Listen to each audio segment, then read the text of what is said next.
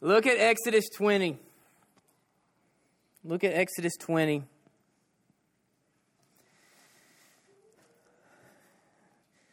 Look at verses 22, going down to the verse in 21. So it says in God's word, starting with verses 22, then the Lord said to Moses, "Thus you shall say to the children of Israel," remember the 10 Commandments have just ended,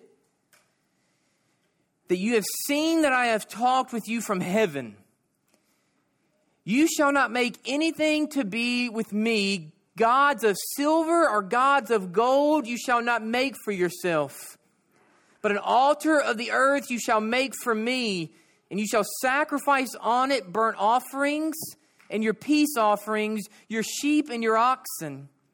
In every place where I record my name, I will come to you and I will bless you.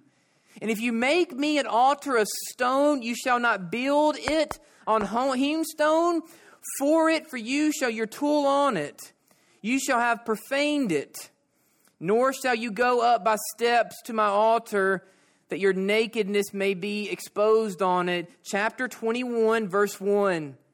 "Now these are the judgments which you shall set before them," the people. So if you have been here, or you need a little crash course on where we have been. If you are a visitor, we're about 7 to 8 months in the book of Exodus, and God has blessed our church with such faith, gospel-centered, adventurous stories in the first 20 chapters. It might not have you, but the first half of Exodus has blessed my soul so much. There's been a lot. Do you remember week 1? I sat, and the first question I asked you, week 1 in January, I said the first thing that we have to answer as a church, chapter 1, verse 1, is why are the people of God in Egypt in the first place? Do you remember that question? And so what we did is, Egypt is a continuation, or Exodus is a continuation of Genesis. And the reason that the people are there is because of Joseph, because of Jacob. That's why they are enslaved 400 years from the end of Genesis. And so what do we see at the very beginning of Exodus? Moses is born. And do you remember? Moses is born and he is saved. He is spared. You see the gospel even in that story. Why is he spared? How is he spared? Do you remember? What does Pharaoh say? These people are growing in numbers and strength. I gotta put my thumb on them. I gotta keep them down. I have to control it. So if a woman is having a child and he is a male, what do you do with them? You throw them in the water, you kill them. So what did they do? They threw them in the water in a basket. And who saved Moses? Pharaoh's daughter. So you're like, man, the story is already becoming a dramatic film. You saw the adventure up front, week 1, month 1. He's saved from death from Pharaoh's daughter. He's raised in the palace. Moses gets a little older and he's a best of the both worlds. And what does Moses do? He has enough of all of the slavery and all the persecution and all of the abuse, and he kills a man. I remember my brother Chad, who I love, he was studying his word. He thought it was adventurous. He loved Exodus. And I remember him calling me one day. He goes, "Hunter, I'm reading in advance, and Moses just murdered somebody." And I was like, "Brother, don't give it away. I don't know." He killed someone. And what does Moses do? He runs away. Later in his life, he's retired. He lives with his father-in-law, Jethro. He has a wife. He has 2 kids. He's living the good life, right? He's living in an old country home on land, being a shepherd, and God calls him out of it. Do you remember that month of sermons that we talked through, all the back and forth? Do you remember that? Back and forth, back and forth, back and forth with man and God. Moses, I'm calling you to be my instrument. And what does Moses say? They're not going to know who I am. I'm an old, uneducated shepherd. I can't talk. And if they do know me, they're not going to think highly of me because what am I? I'm a murderer. Back and forth, back and forth, back and forth. But finally Moses obeys. And Moses goes. And he stands head to head, nose to nose with Pharaoh. So former slave, former Israelite. So we look at this moment. He was raised in the castle. He's a grown man. He's older in life. And he's standing with the king of the world. He confronts Pharaoh. And then what did our church go into? Maybe some of my best times that I enjoyed in this, we went through the plagues. We experienced Easter at the Civic Center. And that was the Passover, which God blessed us so much, and how all of that lined up. And do you remember that? If you're going to murder little babies, if you're going to murder little babies in the Nile, well, then I'm going to turn your precious Nile into what? Into blood. Do you remember the sermon? If you want frogs, I'll give you what? Frogs. Do you remember the messages where he put his hedge of protection and all the flies and the hails and nothing touched the people? Do you remember all of the plagues? Do you remember the Passover? And then it led into what? Freedom. Freedom. The people were finally free, and they went on to their journey. And then we had the story of the Red Sea, where Moses was leading the hundreds of thousands of people, and they stared at this water. And what came behind them? Pharaoh and the people, because the people told Pharaoh, why did you let all of our free labor go? We got to go get them. And so all of the people, including Moses, was staring at this body of water that they didn't know what to do with, but they heard the chariots coming. And what did God do? He split the water. And as they passed over, they saw the water come crashing down on the villain. And so we find ourselves halfway into the story. Where else are we going to go? But now there's a new villain. Who is the new villain in Exodus? After Pharaoh died, it's kind of the sequel of the movie. And the new villain is them. It's you versus you. There's no more Pharaoh. There's no more heavy heart and hand of the Egyptians. There's no more of that. It is them versus them. And so we find ourselves at Mount Sinai. We find ourselves at the Ten Commandments. And we go through all of them as a church. And last week, the message and the charge was, don't fight conviction. Do not fight conviction. Stop debating it. Stop trying to wiggle around it. God's commands, God's charge, God's call, God's law is for your good.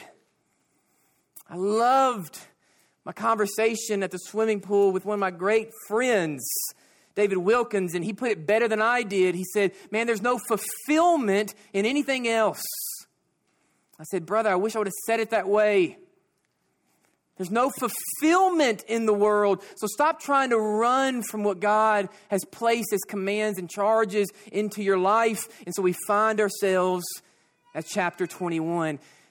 Please hear me, church. That is what I just unpacked for you. If you've been a part of this church, man, that is the beauty in learning God's word.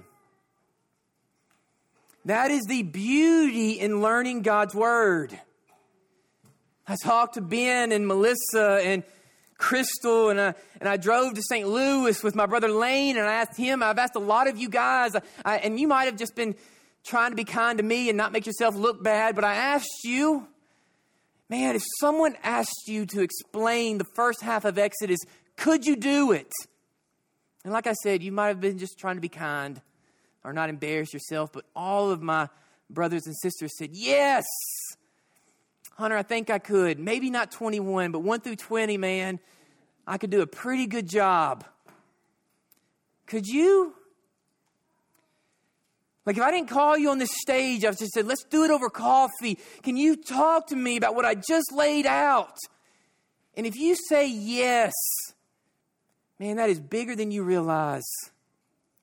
To learn God's word, to study God's word, to know God's word, to understand the depth of what this book is, man, that is only through the Holy Spirit that lives within you and made it understandable for your mind and heart to even grab onto. Praise God for the dots that are connected. It feeds the spirit that lives within you. I like how that's said. If you are saved by God's grace and God's mercy and you are filled with the Spirit, when you learn and when you grow in God's word, it feeds it. It is a buffet that you leave from and go, man, my spirit is full.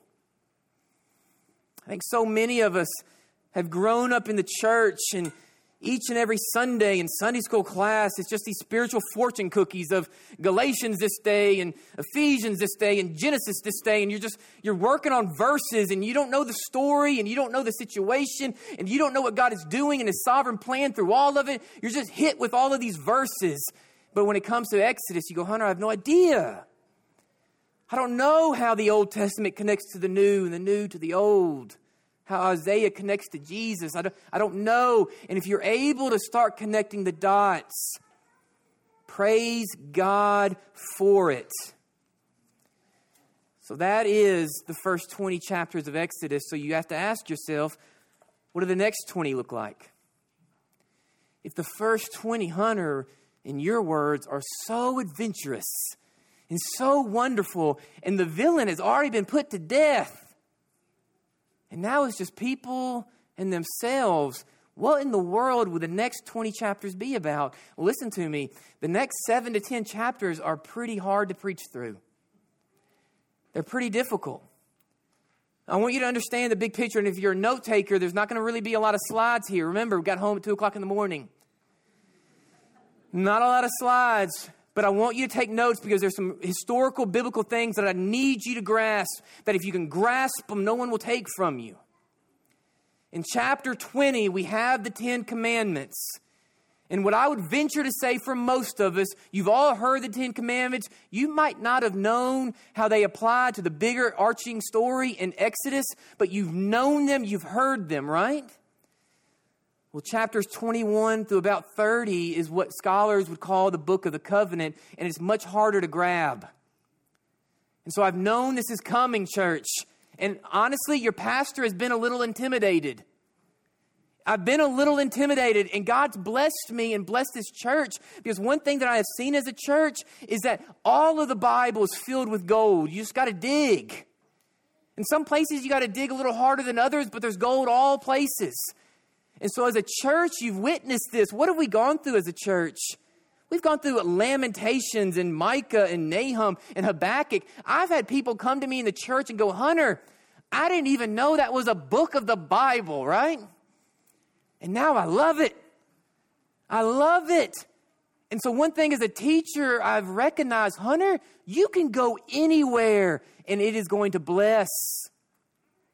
But man, you start going into Exodus 21 through 30, it's a little hard. And it's a little challenging. And it's a little difficult.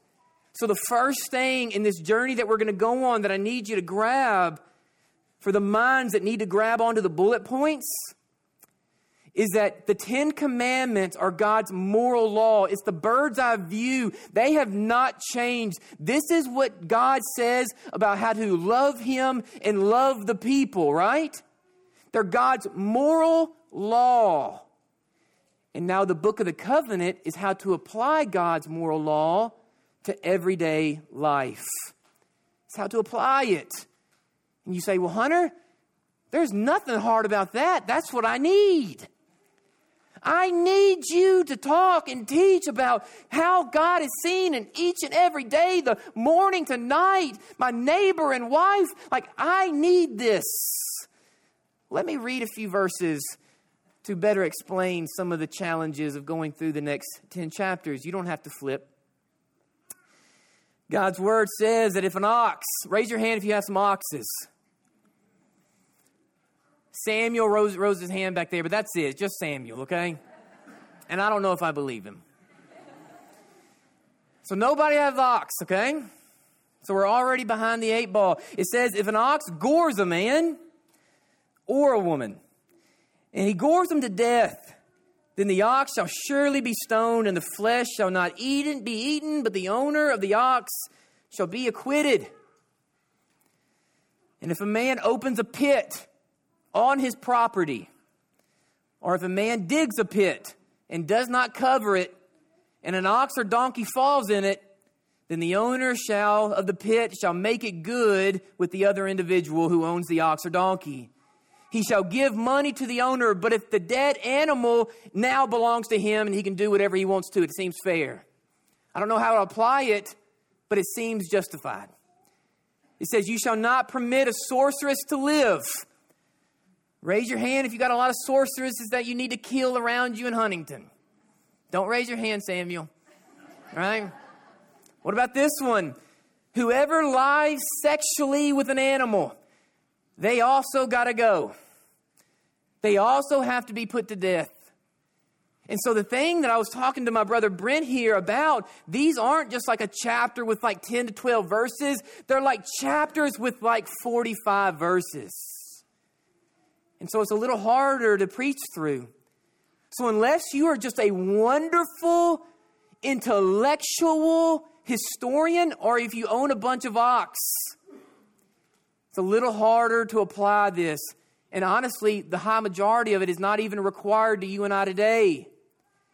So what are you and I going to do? Please hear me. This is good stuff. What are you and I going to do? Because here's an interesting thing for believers in the church, because I don't think you were raised this way, at least most of you. When you start getting to texts like this, what does everybody do? Let's skip over it.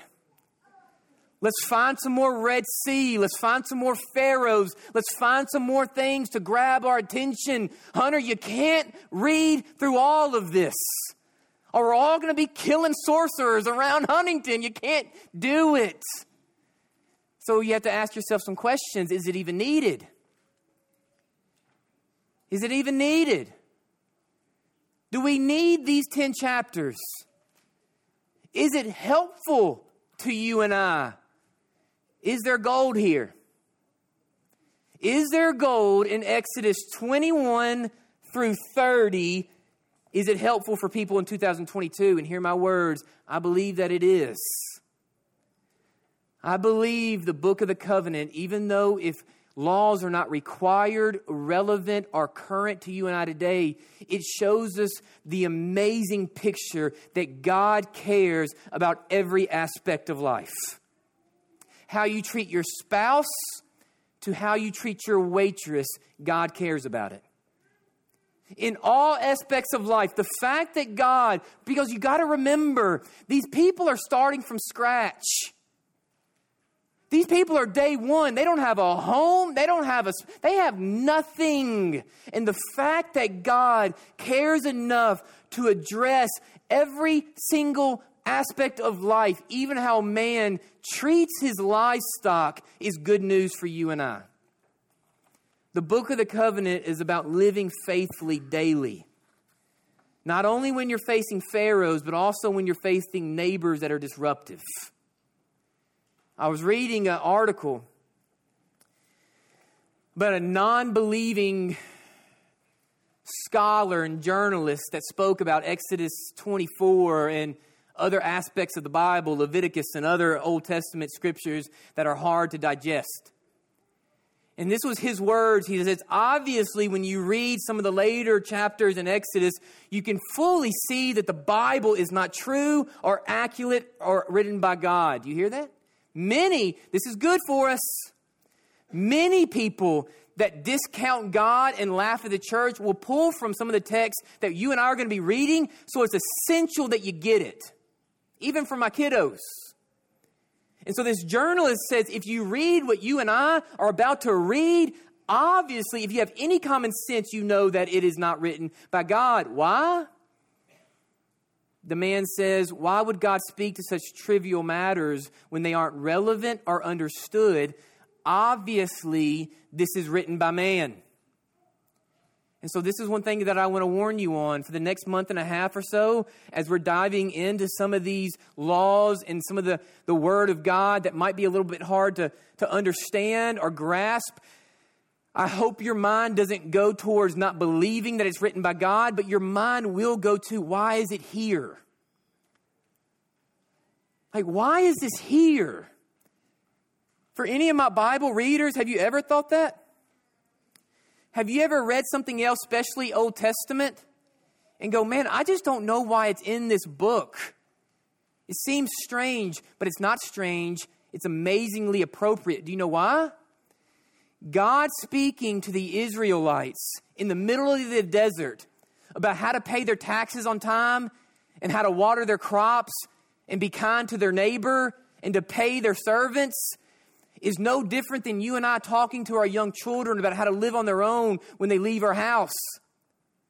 I started speaking to my boys at the age of 5 about what to look for in a spouse way before they took their first date or had their first kiss.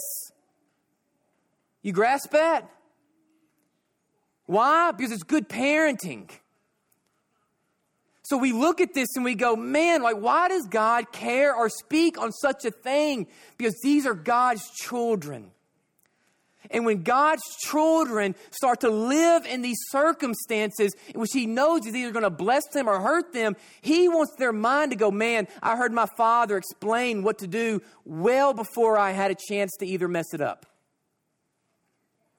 And so when my kids, girls and boys, start to date and court and start to look at someone to spend their life with, I want them to go, man, I fully understand before beauty and riches and fun times that I need my bride to be or my husband to be a man or woman of the Lord. Why? Because my dad told me that when I was 4. But on paper, how ridiculous does it look to do something like that? And so for the world, they look at this and go, man, this is ridiculous. Believers look at this and go, man, this is just amazing parenting. Make sense? And so this is why you and I in 2022 see the beauty in a law that is not current, relevant, or even required. And we see the gospel and beauty in it because God cares about all things. So if God cares about all things, what was the first words of direction He gives His children? Look at Exodus. What is the first thing? And you're going to go, man, after I read this to you, you're like, that was the first. It's strange. But man, we're going to see the beauty. We're going to see the gospel. We're going to see Jesus in it. Look at Exodus 21. Just the first 2 verses. Will you highlight those for me?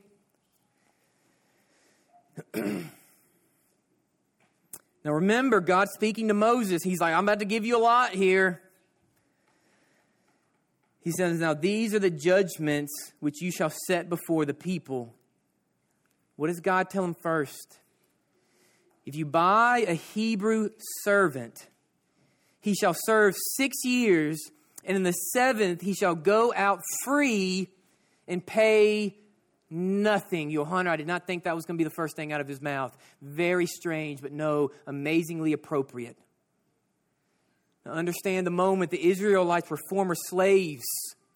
There's a difference, church. Please take notes. If you write in your Bible, write right at the first of 21, put slave versus servant. The Israelites were former slaves. They knew harsh conditions. They knew abuse. They knew sadness. But what were they now? They were free. And they were not just free. They were free physically, emotionally, and spiritually. And so it was essential to God speaking to the people that those individuals, those former slaves, never looked at themselves that way or treated each other in that way, because now they were brothers, they were family. So on the subject of slavery and on the subject of servanthood, context is important, because I said the unbelieving scholars, they point to this text. It's good for you to know. My young people that are going into school and you're getting older and you're going to meet people, non-believers will point to texts like this and go, man, this is not the awesome God that you talk to me about. Slavery? Demeaning children and women? Like, this is not the Jesus that you talk about and sing about loves you, right? But let's look at the context. Let's understand the moment. When I say slavery, you and I, our minds go to the Civil War. And we think about abuse. And we think about the sin nature of how we've treated others and trafficking and selling. We think of Pharaoh and the Israelites and the Egyptians. That's what we think about. Note this, that is not what's being talked about in Exodus 21. God is not encouraging the slavery and servanthood that you put in your mind concerning our history in this country. If anything, the servanthood is completely the opposite of what our minds understand about slavery. And you know this for a fact by some of the verses that come afterwards. Look at 21:16.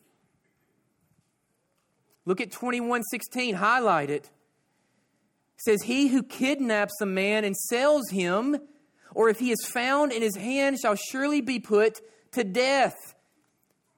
Servanthood is not this day and age slavery in what is taught. It was profitable back then. And so what God is telling the people, he says, listen, when you go out from this land and you find the promised land and you start to grow, there's going to be those who have and those who have not. You're going to separate. People are going to be different. But there is a way that it profits for all. This was a way of employment, work, paying off debt. This was community. I read a commentary recently, and he says, the day and age where like men would work out there and they would farm or they would labor, or you had people who worked in factories. Some of you guys know this lifestyle. He goes, that's more of the picture that we read in the Bible. These are not men who are owned. This was a way of building community in these people's lives. Former slaves now freed, about to spread their lifestyles out. He's trying to keep love and grace in them. Look at how this plays out in verses 3 through 11.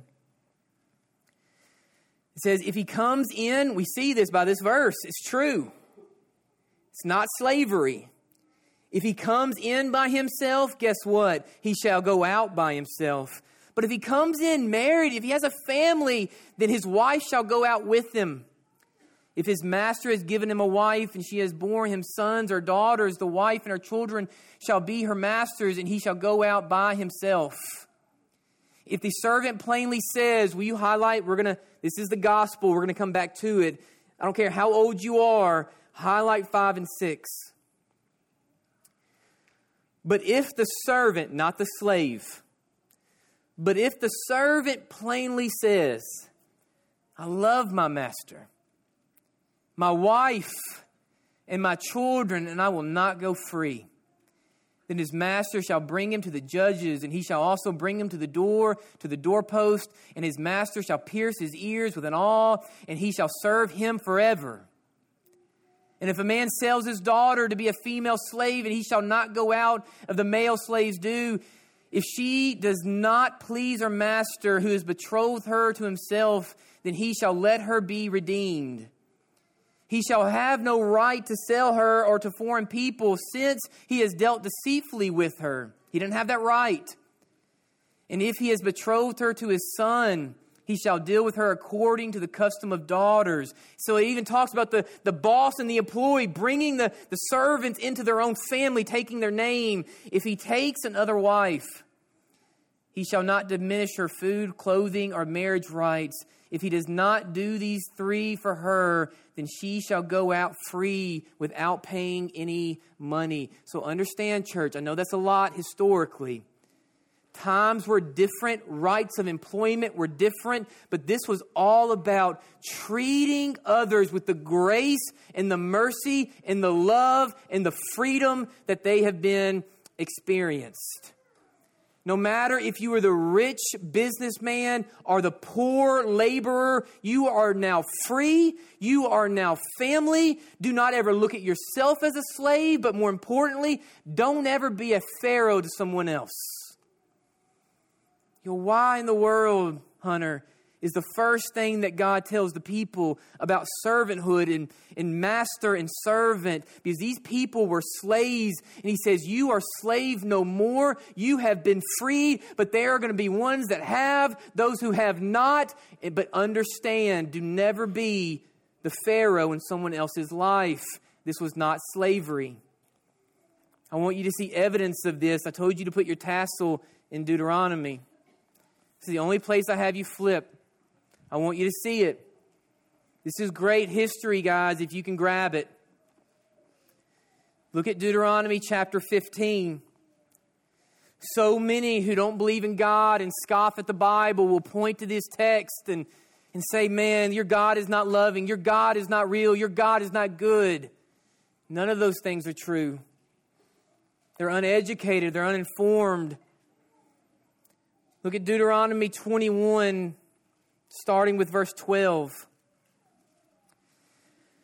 If your brother, a Hebrew man or a Hebrew woman, is sold to you and serves you 6 years, then in the 7th year you shall let him go free from you.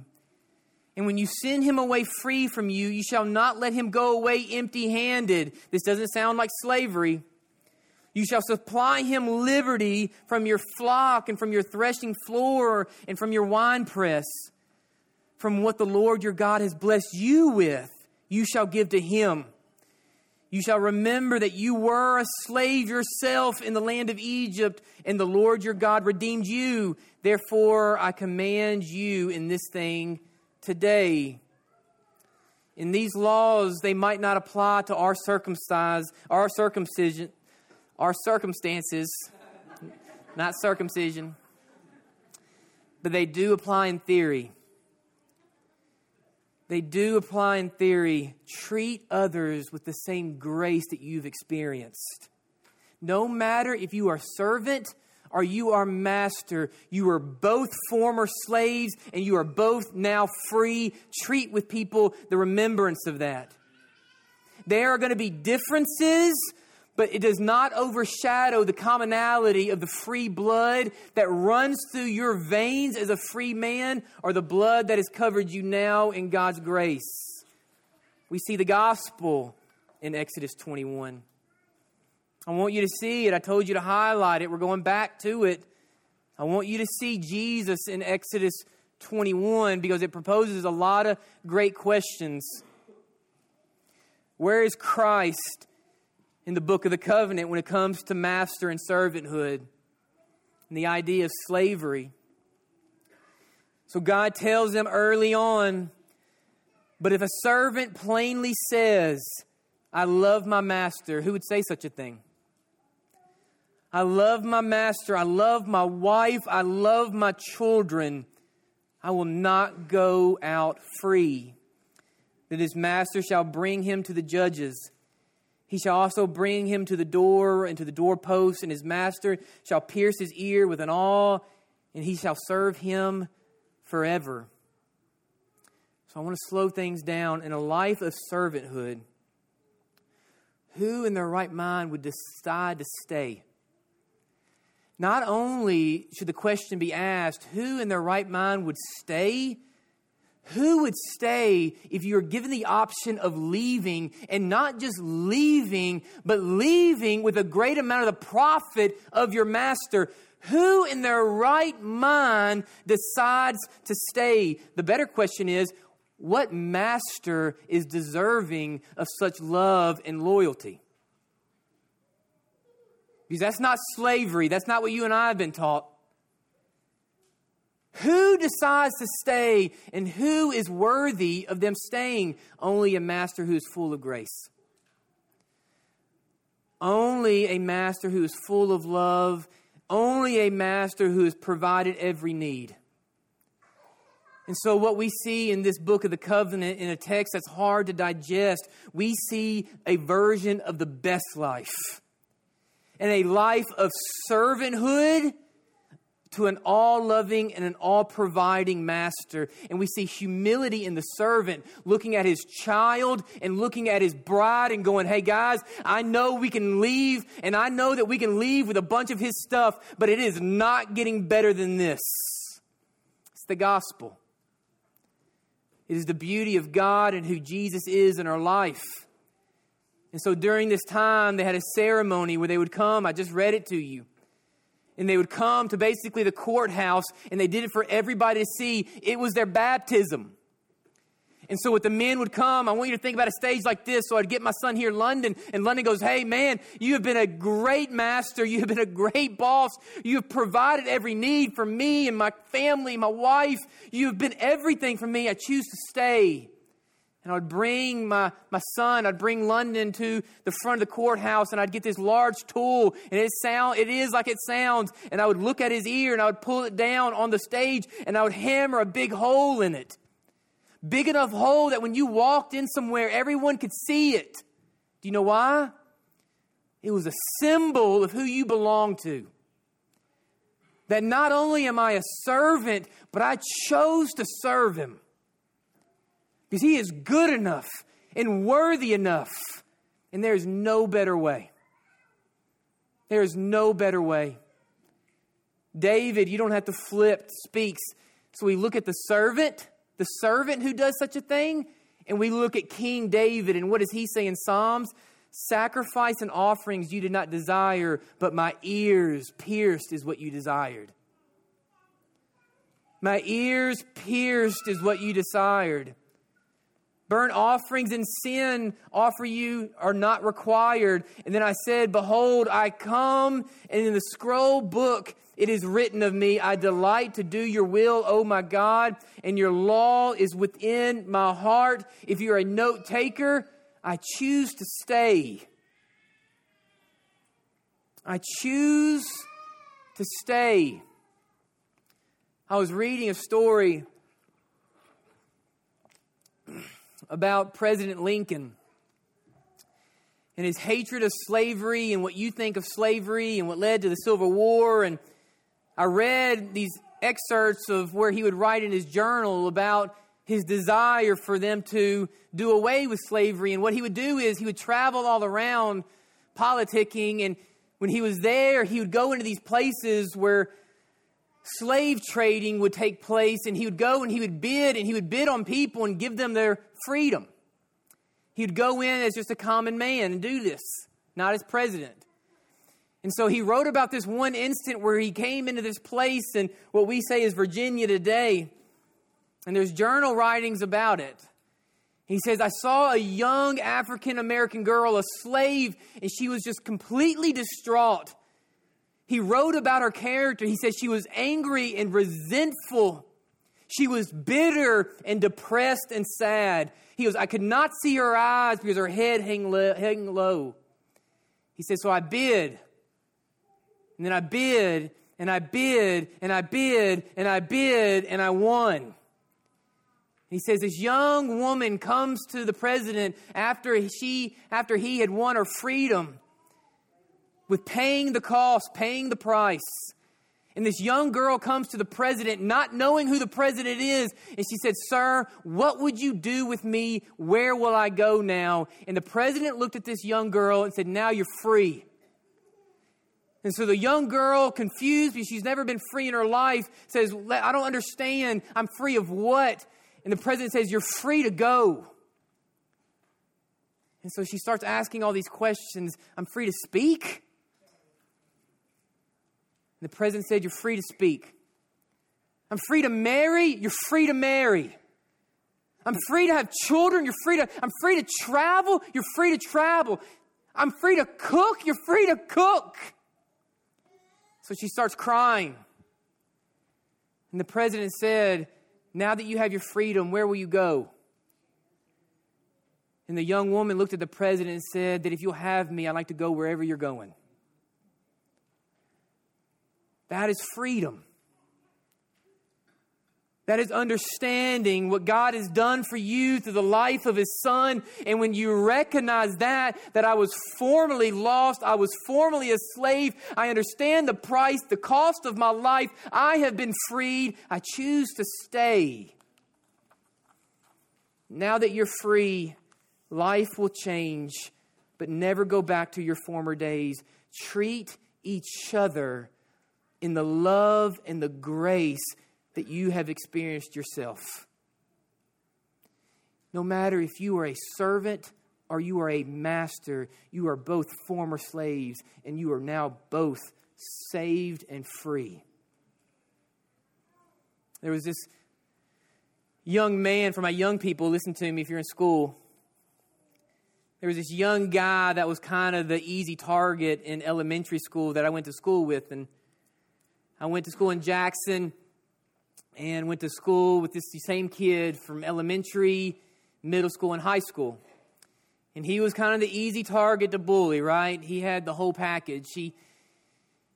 He lived under the poverty rate, so he wore the same clothes every day, never had new shoes, had holes in his shoes, had hair in his eyes because he couldn't afford a haircut, had braces and had glasses and acne in middle school, and he was the whole package, right? He was an easy target to make fun of, but the kindest kid.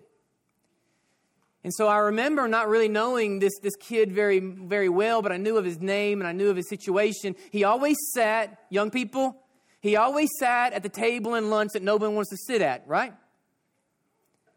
And so the people that everybody wants to sit at, they were the easy targets for him to make fun of.